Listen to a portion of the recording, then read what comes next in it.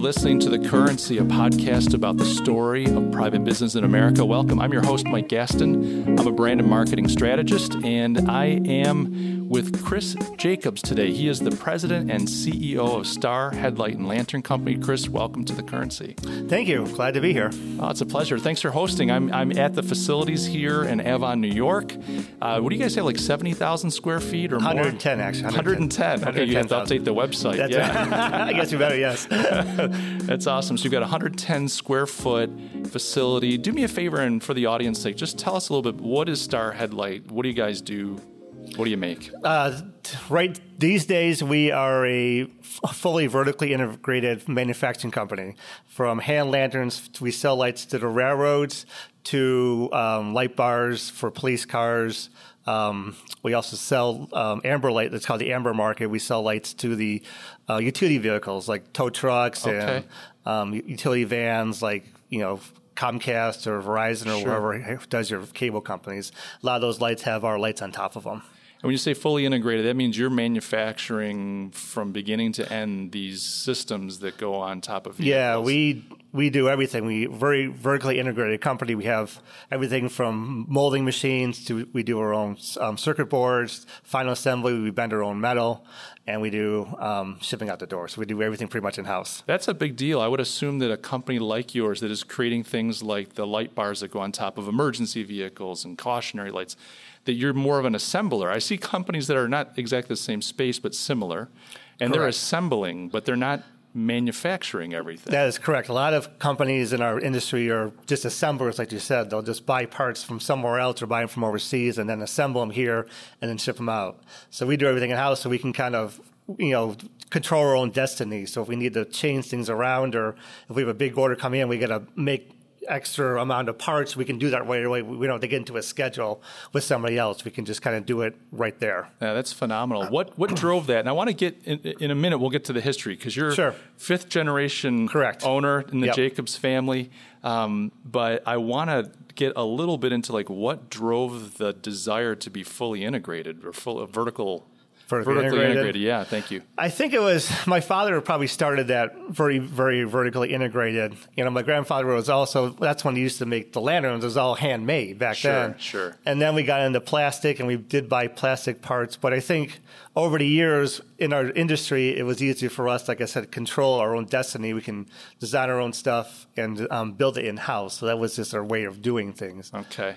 Now, you're in Avon, New York, and for listeners that are in the region, they know Avon, it's south of Rochester, but folks that are in all over the country, all over the world, Avon is a small rural community, probably half an hour, 45 minutes south of the city of Rochester. Correct, would you agree? About a half hour, correct. Yeah, so if I'm thinking about being vertically integrated, I'm thinking about the various components that go into one of these light bars. How is it finding skilled workmen and women and people that have the technological background to support this? I would imagine it's a bit of a challenge. It's a bit, yeah. That's probably our biggest challenge, is trying to find good employees. Okay. We had to draw some people from the city, which is sometimes hard because it's a very far drive for them, especially in the winter. Especially in the wintertime, yes. Yeah, we're not a beach community. No, we're in the snow belt where we live. So it has been a challenge, but the people we have been great. We've had a lot of long-term employees have been here. We've actually some second or third generation people that work for our company still. But yeah, I would say employees are the hardest thing to, especially way out here, to come here and work for us. Sure. But we're good to our employees. We pay them decently. We give them nice benefits, and it's just a nice place to work. It's out in the country, as they say. It's no traffic, and it's a little bit easier living, I think, down here. Okay. So, Chris, let's talk a little bit about the history of the company. My understanding, it was founded in 1889. Correct, yes. And based on the website, it says that there were 5 founders initially, and then your family acquired the business. Do you mind talking a little bit about that? From what I've known and kind of hear about from my dad and my grandparents, it was 5 founding fathers, and my great-grandfather, which is George Washington Jacobs. George Washington Jacobs, that's great. I know. I think everybody's named George Washington back in the 1800s, seems like it. But he took, he bought them out, and then we started in downtown Rochester just making lanterns hand lanterns for the locomotives back then, and we also made the big headlights for the front of the locomotives. So these would be like kerosene? Yeah, everything was kerosene back Okay. then, and everything was hand, molded and whatever's. So then then there was a fire back in, I don't know, I think it was early 50s back downtown. We were downtown. 1850s? No, it was in the 1900s. Okay. There was a fire, and then we were in a building downtown. Then there was a fire in the building. Then we moved somewhere else in downtown Rochester for a little while. I saw like you guys moved around a little bit. Yeah. And then we moved to Honey Falls in 1952. Okay. My grandparents moved out there in a very small building. They built like 10,000 square feet of the most, and they thought that would be all they needed forever. Sure. And then obviously as the business grew, they needed more space, and then they put a couple additions on with my dad back when he was running the company. But then we were landlocked. So back in the 1950s, it was all open farmland where they were, but Okay. my grandparents didn't have the vision to say, let's buy more land. They just bought what they had, and so we okay. ran out of land. So we were able to build up to about 26,000 square feet, and then we started growing even more, and then we started renting space in another building in town in Honey Falls. Okay. And then after that, we found out this building was coming available, was going up for sale. So we came down and took a look at it, and it was really a perfect situation because we were just getting into plastic molding ourselves. And so they had all the equipment already set up for molding. So it was a perfect fit for us. And we moved here. We bought the building. We put 2 additions on right away. And then we moved in about 2000. Okay. So we've been here since about 2000. What do you know what this building was before you moved into it? It was Precise Plastics. They did a lot of. It was just an injection molding company. It was one of like 4 or 5 they had across the country. Sure. And they did different. I think they used to make plastic gas lines back then. And Okay. this facility, I think, lost. I don't know if they lost a contract or something, but they closed this facility down. Gotcha. So it was lucky for us that it came up. It was perfect setup for us. So Yeah. because we were really looking to maybe build a new building at Honey Falls, but it was just the cost was just astronomical. So we just said this was a perfect setup for us. And Honeyway Falls is what, 5-10 miles down At the the road? most, yeah. Yeah. So it's a similar community. It's really picturesque. Just to paint a picture for the folks listening, I drove down, and you come down. There's a railroad line that runs along the main artery, which is Route 15. Which Route 15 goes all the way south, Pennsylvania into Florida. Eventually, Yep. you could drive into Florida from Route 15. But the huge grain silos and cornfields and some nice turn of the century big old homes and homesteads.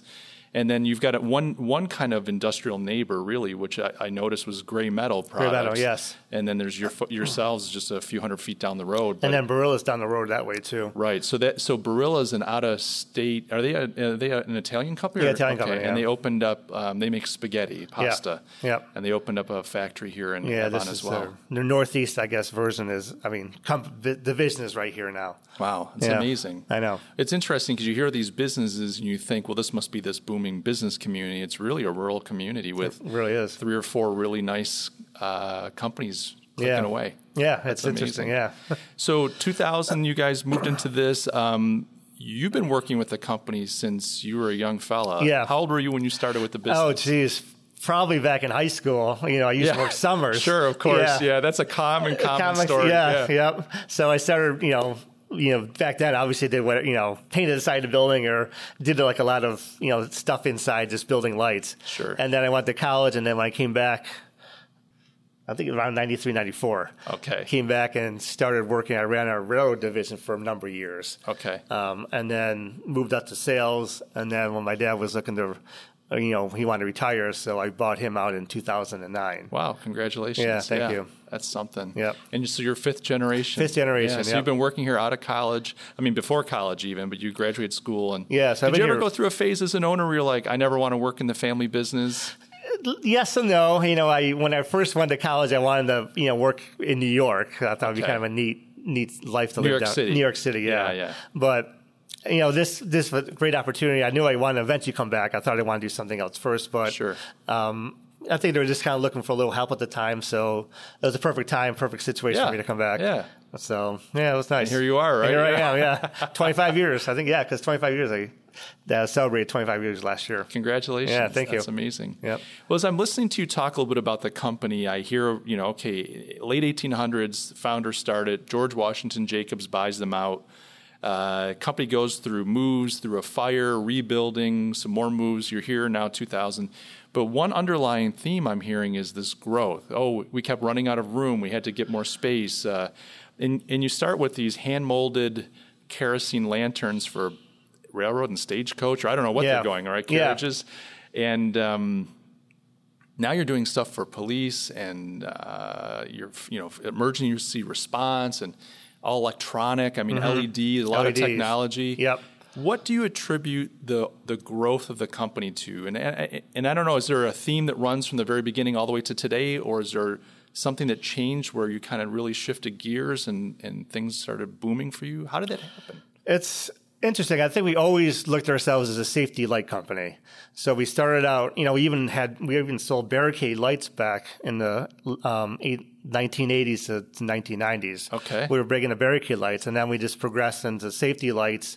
And then right around 2000, we bought this building. We bought a company in Florida, Southern Vehicle, which was in the police market. That's how we really got into the police market. We were looking to get in. We were kind of dabbling a little bit with some of our products, but we just didn't have the name or the customers. So we bought this company that was going. My dad was kind of friends with the owner, so he was looking to get out. So we bought them, and actually, probably one of the only businesses that move a company from Florida to New York State. So you relocated the business here? Yeah, we moved it from up to here. So folks that live in our region know a lot of folks go south. I mean, that's kind of almost a joke. You become a snowbird, and especially business-wise, because the tax regime is very in New York strict. is much tougher than in Florida. It's a better place to be in Florida tax-wise. Yeah. So you guys moved them here. We moved them here, yeah. Why'd you do that? We were going to try to run two buildings. We were going to try to run this two separate companies for a while, but I don't know. I guess we just didn't feel comfortable with the people running it. Okay. When we were digging into more and more what they were doing, when we found just kind of like shady things they were doing. Okay. So we said, well, if we're going to do this, we got to control everything. So we basically just moved all the equipment up here. A couple of their employees came to work with us for a while. They lasted about a year because they didn't like the winters. Okay. But then we just kind of turned everything over here and just ran everything out of here. Okay. And it's been here ever since then. And we've moved, we've added on to that. We do, sirens and speakers. And then, like you were saying, we do light bars. We've had some new light bars coming out that are all LEDs. Is that so? So I have you guys to thank for those low profile. Yes. When I'm blasting between states to go visit clients and I'm trying to make time. Yep. That's yeah. They're called slick top police cars. Like, I never saw it, because when as a younger guy, you kind of look for the big bubble. Yeah. You knew what to look for in the car, and now I can't see them anymore. No, now it's all hidden. Yeah, they're slick top cars they call them now. So a lot of police are going to undercover lights, and we were kind of one of the first ones to get into the undercover light business. Obviously, everybody else has kind of come into it also too, but we've kind of had a good niche on that for quite a while. Well, I'm here to attest. I'll go on record here. They're effective. Yes, they are. Yep, they are. I got pulled over about a year or two ago, going a little fast, and so I got in touch with my attorney and said, "Hey, Dave, can you help me with this ticket?" Okay. And then he got back to me and he goes, "What were you thinking?" I said, "Well, what do you mean?" He goes, "Well, I know I was going fast." No, not how fast you're going. It says here that when he asked you why he pulled you over, you admitted to speeding. He goes, "Never admit to anything. It makes my job a lot harder when you admit that you." That's right, you're speeding. But for me, it was like, I know. I mean, what am I going to do? Lie to the guy? Yeah, right. So you used an acquisition to get into that market. Correct. Is there? Are you guys really good at sales? Or what is it that drives the growth? Because I can think of other companies in our region, cities across the country that started 1800s and early 1900s and are not here today. Yeah, I think it's sales, and also I think it's progression of new products. We have a good engineering staff upstairs that really come out with new ideas, new products, and always trying to stay ahead of the technology and stay on the edge of the newest products. So we have meetings once a month about new products, and our sales guys come in twice a year. We have 5 regional sales guys. So you sell direct? Yeah, well, we have direct guys that work with distributors. Gotcha. So that's how we work, and then we're getting into international. International is becoming a pretty big part of our business. So what's driving that? Driving the business? The international, like you're saying, that's becoming a big source for you guys. Like, is there something unique about the international market that you're able to? I think just we've never been really over there before, and I've been traveling a lot to Europe for the last couple of years, and nice. There's just a niche market out there we think we can get part of. So we hired a really good rep group, or actually they're called a sales group, out of Westchester County, and they kind of cover the whole base of the world for us, pretty much, besides the United States and Canada. Sure, because they've got those relationships. And they got the relationships down there, and that really helps. And that's really kind of driving the newer, progression of business. I'm just trying to, where else can we go with what we sell now? We're also looking at new products, but where else can we sell what we sell and we build so good here in the States anywhere else? So we've had a good luck over there. Well, it makes sense as I think about it from my framework as a marketer. You've got 2 options. I mean, you can innovate and find new products to sell to existing customers or to try to open up new markets. Or you can sell more of what you have to more people, find more customers. It sounds like you're doing both. Yeah, we're trying to do both. What does that product development process look like? Is it a very formal process of like we have a system or an approach that we use to develop and innovate?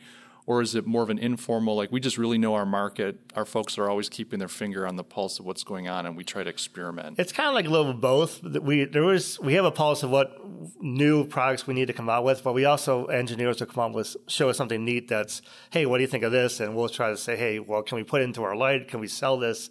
So I think it's a combination of both. So I think it's a good back and forth between our engineers and our sales team. Do you have a lot of, do you have a sense for, I guess I should ask, success versus failures? Because I think of innovation, a lot of it to me is you put stuff out there and test it. Some of it doesn't fly, and every once in a while you get a hit. Yeah. I mean, has that been your experience? Yeah. Or? I mean, we try to test a little bit more with, put some feelers out what they're doing, or we might see something what one of our competitors is coming out with. Okay. And then we'll kind of take that and kind of, make it our way. Sure. And then kind of, come up with our own version of what they have. Sure. So. And how do you test? Do you get in touch with do you have a small group of customers that are willing to try new products, or what is that testing process? It's kind of like that. Yeah. We have a small group of really good customers we might have that will say, hey, we're thinking about coming out with this. Sure. They'll be nice enough and test it for us for quite a while. Give you some feedback. Yeah, some feedback. Yeah. Nice. That works out pretty well for us. And I promise we did not talk about this ahead of time. I'm just guessing at its process. So that's good. I have to ask this. This is unbusiness related, but what's your favorite city in Europe? Probably London. Really? Yeah. Tell me why. I don't know. I think the history there. Oh, yeah. Yeah, the history is really, it's just a neat city. It's kind of like New York City. It's like you can just walk around and see all kinds of neat stuff. Yeah. That was probably, I go there a lot, so it's probably my favorite. Barcelona is probably one of my second favorite, which is a great city. Barcelona is my favorite. It's my favorite city, yeah. It's a great, great city. And we've been to Dubai. I don't know if you've been to Dubai before. No, my wife has flown through there, and so she spent a few hours walking around, as she's had time. But no, never been to Dubai. Yeah. It's kind of very new. Everything's brand new there. It's sure. I had a guest on this podcast. His name is Omar, and he runs a fashion brand, and he's based out of London, but he grew up in Dubai. His family's from Dubai, and so he's back and forth all the time. Yeah. So we talked about that a little bit, but I'd love to check it out. I hear it's just crazy what they've accomplished. Oh, it's crazy. Yeah, it's from nothing to, huge city. World-class city. World-class, yeah. Very, very modern, very new. Everything's brand new over there. But I'm with you on the old European, the history of the cities, like London or a Barcelona. That it's just amazing to walk down those streets and think about the history, the culture, and the size. When you get into a city like a New York City, where you can get lost, discover new places. It's kind of like London. You can kind of walk around. It's just neat to see. You take the bus tours and just show this building that was built in early 1700s. It's like, wow, that's amazing. Yeah. Or 1500s, churches that go back to before the United States was even, founded. So it's kind of neat thing to look at. So. And this coming from a gentleman who owns a company that was founded in 1889. I know, that's right. And you're right, for Americans, we go, wow, 1889, right. That's old. Yeah. They've got stuff going on there from, like you said, 1500s. Yeah, it's pretty neat to see. Yeah. Hey, my guest today is Chris Jacobs. He's the president and CEO of Star Headlight and Lantern Company. We're going to take a quick break, and when we come back, we're going to hear a little bit more with Chris, so stick around.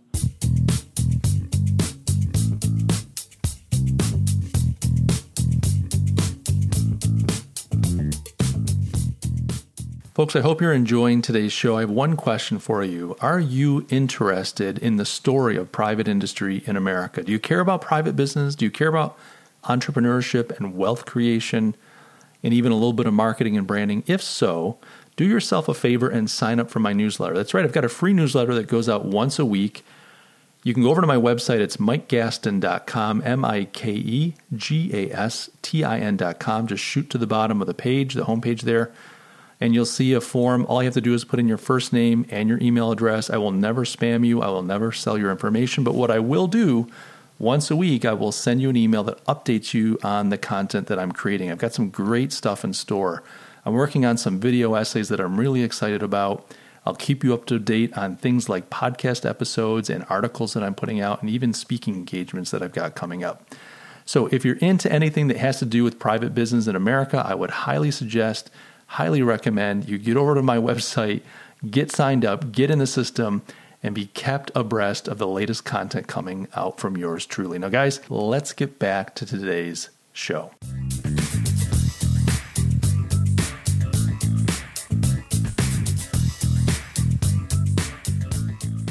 And we're back. I'm Mike Gastin, your host of The Currency. We're joined today by Chris Jacobs, the president and CEO of Star Headlight and Lantern Company. Chris, welcome back. Thank you.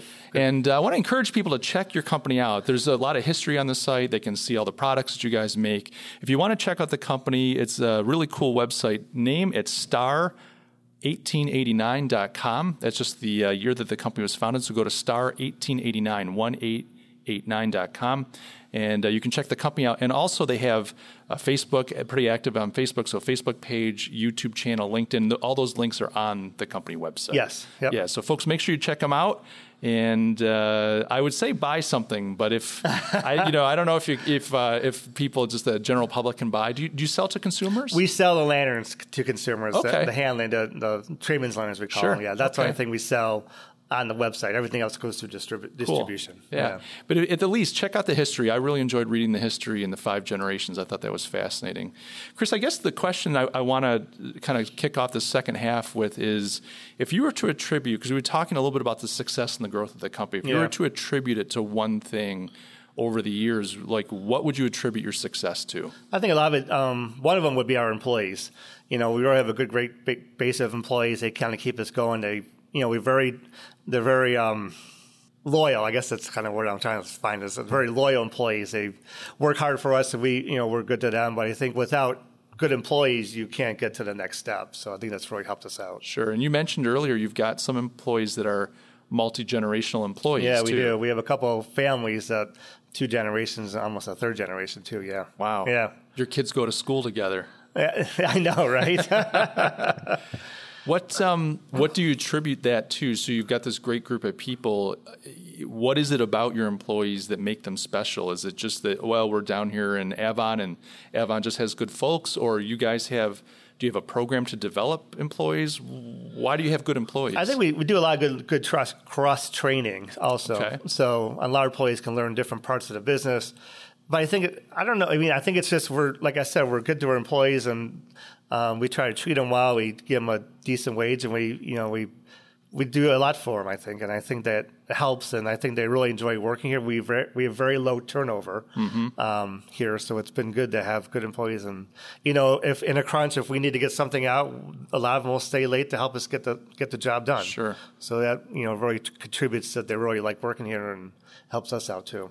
So I'm going to put you on the spot and ask you a question.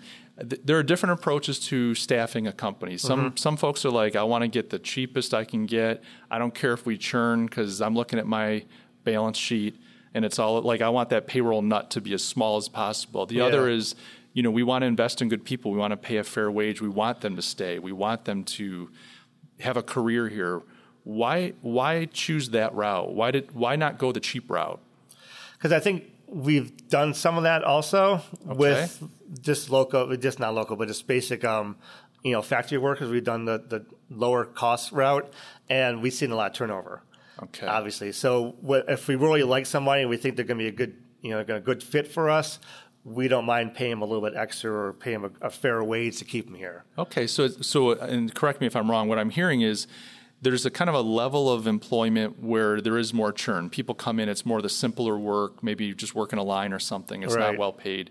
And then you're keeping an eye on that group for talent. So it's almost like a funnel. You're bringing people in, and the folks that aren't a good fit, they kind of move on and do something else. Yep.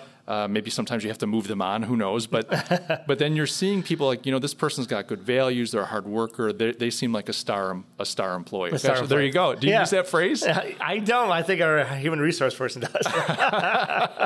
You heard it here first. That's people. right. Yeah. And then you're able to say, look, we want to pay this person better. We want to start cross-training. We're going to invest in this person. Yeah, we're going to invest in that. So we try to invest in our people. Yep. That's really nice. I think in this really good economy, too, it's harder to find labor. It's very hard. Yeah, we've had a hard time trying to find just factory workers right now. We know we kind of go through some temp agencies every once in a while to get some people, but even they're having a hard time finding people. So for instance, I think we tried to get about 5 new people last week, and about 2 of the 5 left. Yeah. So it's really hard turnover, and it's hard to, I don't know, they're not looking, or I don't know what's going on. Well, my understanding, I've spoken to some manufacturing folks like yourself, and they're saying, well, gee, the problem is because the economy's so good, all the good folks that really want to work and are skilled, they're locked up and they're being paid like you're paying your good employees. Like, hey, we want to make sure we pay these folks, and so then the people that are looking right now, because there's so many opportunities, if you're finding people that they're at a different tier, we'll say, and so it's just tough, Yeah, it's hard. Well, let's hope the economy stays healthy. I mean, it's a good problem to have. It's a good problem to have, yes. But how many employees do you have? We have about 175. Okay, that's a good. That's a good number. Yeah, it is a lot. And does it go up and down seasonally, or stay pretty stable? It's pretty steady. Okay. Summertime we'll get a little bit more, just get some summer help in. But yeah, it's pretty much stable about that all year round. And are there some Jacobs, the 6th generation, working here in the summertime at all? No, not yet. Okay, no, not yet. Our kids are a little bit younger than that, so they're doing different things. Sure. So hopefully in a couple of years. That's a great experience. Just the opportunity to be exposed to a business. Yeah, definitely. Yeah, I remember as a young kid, my father, he managed a trucking company, and I would go in on the weekends and just sweep the docks for $10, But it's just great to see where he worked and what it entailed, and it gave me an appreciation. Yeah. And I like that $10. Back in the 70s, that was real money. That was real money back in the 70s, I think I swept the dock, and my other job was to empty the ashtrays. This is back when you smoked in the office. Right, so I'd go around and that was my Saturday effort. I liked it. It's good, though. Chris, let's talk a little bit about values. You were talking about employees and finding good folks and folks that fit. Do you have kind of a company culture that's well defined? Is it more of a casual, like we're just looking for good people, we know them when we see them, or is there a culture of this is what folks at Star believe, this is what we do, our vision, our values? I would say it's a little bit of both. We're obviously we like to keep the family values because we're a family company. We try to run it as a family type company, and a little bit more generous or a little more relaxed than you would be if you're private or publicly held and have to meet all these deadlines and these numbers and stuff. So we kind of keep more of an open feel to the company like that. So I think that really helps out too. What are some of the values? Like if you were to identify 2 or 3 things that you think really are critical for this business as far as characteristics or values, what are they? It's probably like loyalty and dedication. People are very dedicated to us, and we try to, or if they're loyal to us, we're loyal to them. I think our values is we're just trying to keep a nice family feel to the company here. Family feel to the company. We try to talk a lot about what we can do to improve all of us here a lot too. So. Sure. And I think about like the way we've run our family, my wife and I, and other families. Families don't usually sit down with a sheet of here are the 5 values that we believe in. Yeah. A lot of times that's communicated through example. It's I'm behaving a certain way to model for my children. This is what it looks like to be a Gaston. This is how we treat people. This is what it means to be generous or hospitable. This is what it means to be honest. Yeah. And so a lot of it is just, you're passing it along on the ways that you behave. Is that accurate for what it's more about the way you guys just do business? I think it's the way about we do business. Yeah. Just the way we feel. And, like you said, we kind of have a good group of people and we try to keep everybody happy. Sure. Chris, every company goes through difficult times. You talked about the fire that the company went through generations ago. During your time at the helm, has there been a big challenge that you've had to face? The challenge has been trying to keep employees. Okay. We've had a hard time doing that, and trying to keep the sales up with a lot of imports coming in. Yeah, okay. That's probably one of our biggest challenges. Try to keep ahead of the curve, and we're American-made product. Everything's made in house in the States, and it works for a lot of people. But now they see a lot of import stuff coming in a lot lower price, so it's really. How do we dice that? How do we keep a level playing field? Do we have to drop prices? Do we give them more, functions in our lights? It's just that's probably the biggest challenge is trying to keep up with what the technology is doing. It's got to be a lot of pressure from the outside market. Yeah. And, it's funny, way back when your ancestors were running the company, Chinese products were considered garbage. Right. Like, the Chinese steel market was terrible. They couldn't, they're just a farming country. They couldn't do anything. Now, like Chinese product is sometimes better. It's more competitive. It's better built. It's like, wow, they've light years. So how do you compete with that? Like, if you cracked the code, like is there a secret sauce to beating that external overseas competition? Well, in our business, it's kind of interesting because a lot of the Chinese products in our business, not like the rest of the world, they're basically made a little on the cheaper side. Ah, okay. So we can sell it. I mean, they might come in at a better price, but the warranty, we warranty our lights for about 5 years. Okay. And their stuff, we've heard from customers, they might buy it, but it lasts about 6 months and it falls apart.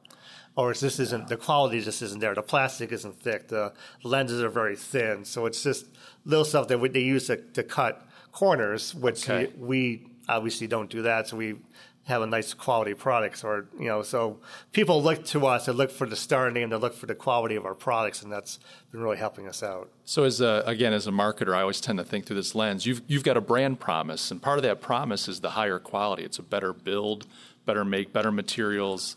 And I would imagine that leads to lower total cost of ownership. Yes. When you're talking, it reminded me of the company Harbor Freight. Have you ever gone to Harbor Freight Tools? No. So they're in these strip malls. I think they're all over the country. We've got one here in Rochester, at least one.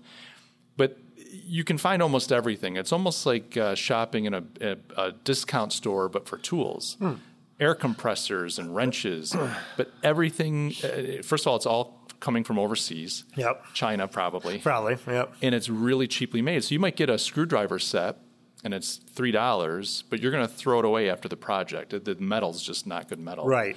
But I think people shopping there know that. It's like, look, I can't afford a full expensive jack for my car, but I don't know why you'd buy a cheap jack if you're going to be under that car. Right. But they do sell them. Yes, they do. But it kind of fits a certain need in the market, meaning you buy it knowing I'm throwing this thing away. Yeah. And for $5, I don't care. But I would imagine there's a whole segment of the market for you that's like, I don't want to buy something to throw away. I'm putting this out to bid like a police department. Right. And they've got to justify, because if they go buy new equipment in 2 years. Right. Under my budget, I'm the mayor and this is under my budget, there's a problem. Yeah. And that's what we see a lot too. A lot of municipalities want, obviously you're right, they don't want to change things out every 6 months. They want something that's going to last. It's going to be on the top of a truck for, a couple of years. They don't want anything breaking down, and their budgets are what they are. Sure. And nice, at least a lot of municipalities in the state still look for American-made products. They don't really want any of the stuff coming in from overseas. So it helps us out too. That's great. And I guess that story of being vertically integrated helps also, because you're not just an assembler, you're making it all. No, and which is also nice because we can do a custom for them too. Like now that everything's LEDs, you can do a lot of custom. Do you get a lot of that? Yeah, we do. Yeah, they want like a certain flash pattern, or we're doing a lot of dual color lights now, so we can do two different colors in the same light. Okay.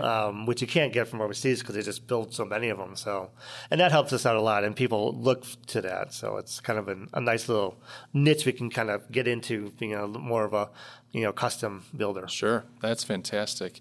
Yeah, I would imagine that that the Asian manufacturers put a lot of pressure on the business, but it's encouraging that you guys are navigating a way forward and that there's a lot of desire for a high quality product. Yeah, there really is. Sometimes it's discouraging. You make something great and people are like, I don't care, I just want the cheap thing. Right, I know. Do you run into that often or not really? Every once in a while we do, yeah. Okay. Yeah, it depends on who we're selling it to. Yeah, some guys are just smaller, mom and pop shops just want something that's down and dirty, cheap to get for their customers. So obviously we're going to lose that sale. But Sure. The big ones we work with and try to get, that bigger trucks or bigger,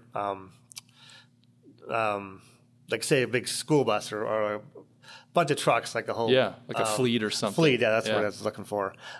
They'll look for something that's more quality made. Okay. Yeah. That's fantastic. So that's been the biggest challenge. If you think about what you're most proud of, like what accomplishment on your watch are you most proud of here for the company? Probably be getting into going international, because we never did that before. So I'm proud we're trying to go over there. Yeah. And then we've come out with some really neat light bars and some LED sticks, which has been a huge market for us too. So I'm kind of proud to be able to move the chain to the next generation of like technology, really. Sure. Where do you see the technology in the company going in the future? That's a good question. I mean, how much, probably I would say smaller lights are going to be, everything's going LED. I don't know what's going to be after that. Making LEDs smaller and smaller and brighter. So yeah. I think working with the newer LED technology, designing lenses around that technology, and probably getting into new markets. I'm thinking, maybe getting into the ambulance market, which we're not into yet, or getting into the fire truck. Ambulance. Oh, ambulance, gotcha. Yeah, we're not into that kind of market per se. So I look at those areas, or, a lot of those new traffic light stops, which, those crosswalks that have the flashing lights on now. Those are becoming pretty popular, and that's a new market we can get into. So wow. So it's interesting. I would have just assumed that you were in all those markets. There's a lot of upside opportunity. There really is, yeah. Yeah, we're kind of in a certain amount of market, but there's so many different, markets we get into. So I find a lot of times with business, even in my own one-man consulting practice, but like in business, often it's choosing not what I'm going to do, but what I'm not going to do, because there's only so many resources. Right. So how do you navigate that? How do you decide, hey, there's all this opportunity out there? How do you choose where to go and what not to do? It's tough. So we kind of, listen to our sales manager and our regional guys, and what do they see the new next opportunity is. Okay. So right now it's really, just adding or making the markets we're in bigger, having newer products, making smaller, more LED lights. Sure. And then once we, kind of get that set gets saturated, we move on to the next market. So we're always looking ahead. It's just, okay, maybe we just can't get there yet. We still have some more we can do with this market right here. Like the police market's a good example of that, because that changes a lot. I mean, you see police cars and their light bars are thinner, they're clear. As we talked about, we talked about, yes. And they're getting more multicolors and Sure. different functions. So we're trying to, if we can do, so there's still a lot of, we can add on to and grow in that market before we go on to something else. A lot of innovation opportunities, yeah. And like you guys did before, I mean, not that you have to go this route, but you could always do another acquisition too, right? Yeah. So there could be a player in Correct. the ambulance market, right? And you could say, hey, we could do a deal there. Yep. Yeah. There's always acquisitions out there. So yeah. So as the owner, what do you spend the majority of your time on? Are you more an operations guy? You like to walk the floor? Are you more of, because you said acquisitions, not that I'm trying to pin you, but do you like to look out there for opportunities that are outside the business? What kind of gets you out of bed every morning? I like walking the floors a lot. I mean, I'm more operations and marketing. Nice. I like the sales part of it. I like traveling and seeing the customers. I do a lot of that. I have a really good CFO that it's kind of here always day to day and can kind of run the day to day operations if I'm not here. Okay. So I'm always looking out. What else can we get into? Whatever markets can we get into? Talk to the customer. I like talking to the customer and see what they're looking for, and Sure. bring those ideas back to us and see how we can work at. And I just like, and like I said, I like talking to people on the floor. 5 generations. A lot of the plays. Their kids and growing up. So it's nice to kind of catch up with a lot of them. And you like that. So it sounds like you're a people person. When it boils down to. Yeah, that's nice. And do you think that's common throughout your family, or like is Chris Jacobs like the previous Jacobs generations, or? No, I think we're all kind of like that. Yeah, okay. my dad was always likes to go out on the floor and talk to people. My grandfather, whatever, I remember, liked to talk to people on the floor. Sure. So it's kind of like, our employees have been there for us. So like we said, we've had a lot of longevity people. So it's nice to get on the floor and talk, because that's where you kind of see what's going on and sure. What they're looking for, what they need. What do you need to improve, right. Stuff like that. So I agree. And I think a lot of folks lose sight of the fact, we hear business, we hear wealth creation, finance, sales, marketing, engineering. We hear all these functions. People lose sight of the fact that at the end of the day, business is people. Yeah. And you probably know whenever I talk to a business owner, there's always that saying, oh, it's not personal. It's strictly business. It's like anyone that owns a business knows that business is personal. Yeah. You have to rise above it. Sometimes people do things to you that you don't like, and you say, hey, I'm going to move on. I'm not going to let this. Right. But anybody that says that business isn't personal has never owned a business. Never owned a business. That's right. It's your life, isn't it? It is your life, yeah.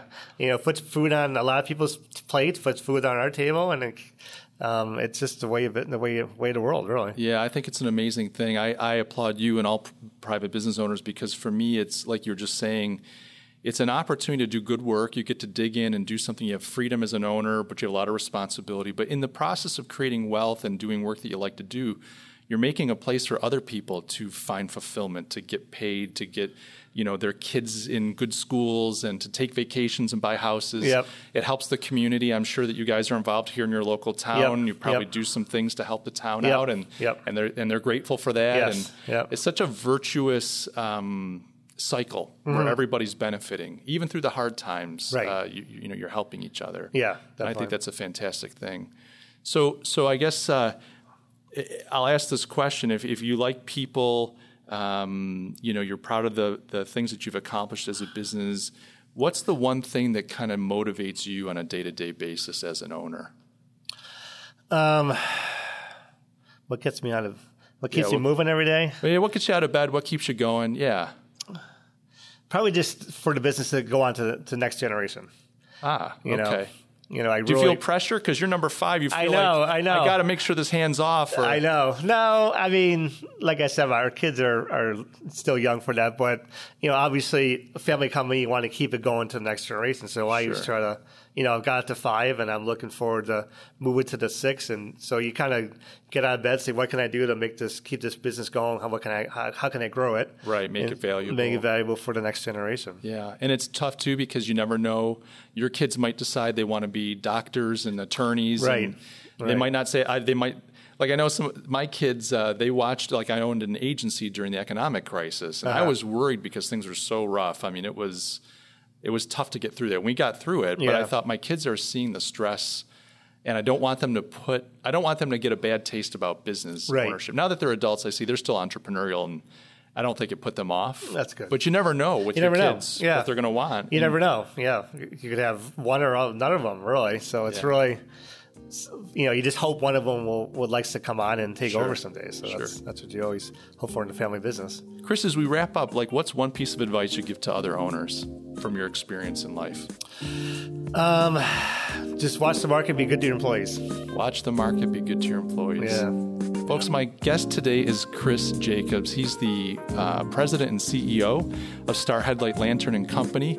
Chris, thank you so much for being a guest on the show today. Thank you very much. Glad to be here. It's been a real pleasure. Guys, if you haven't, please do me a favor, check out their website. You can go to Chris's website at star1889.com.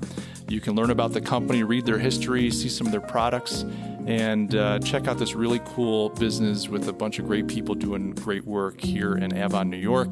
If you haven't already, do me a favor and connect with me. You can find me on LinkedIn. Just look for Mike Gaston and give me a shout, and I'll make sure to connect with you and subscribe to the program. You can find The Currency anywhere that fine podcasts are provided. That would be Apple Podcasts, Spotify, Stitcher Radio, Google, and so on. Guys, I love you all, and I'll catch you in the next episode.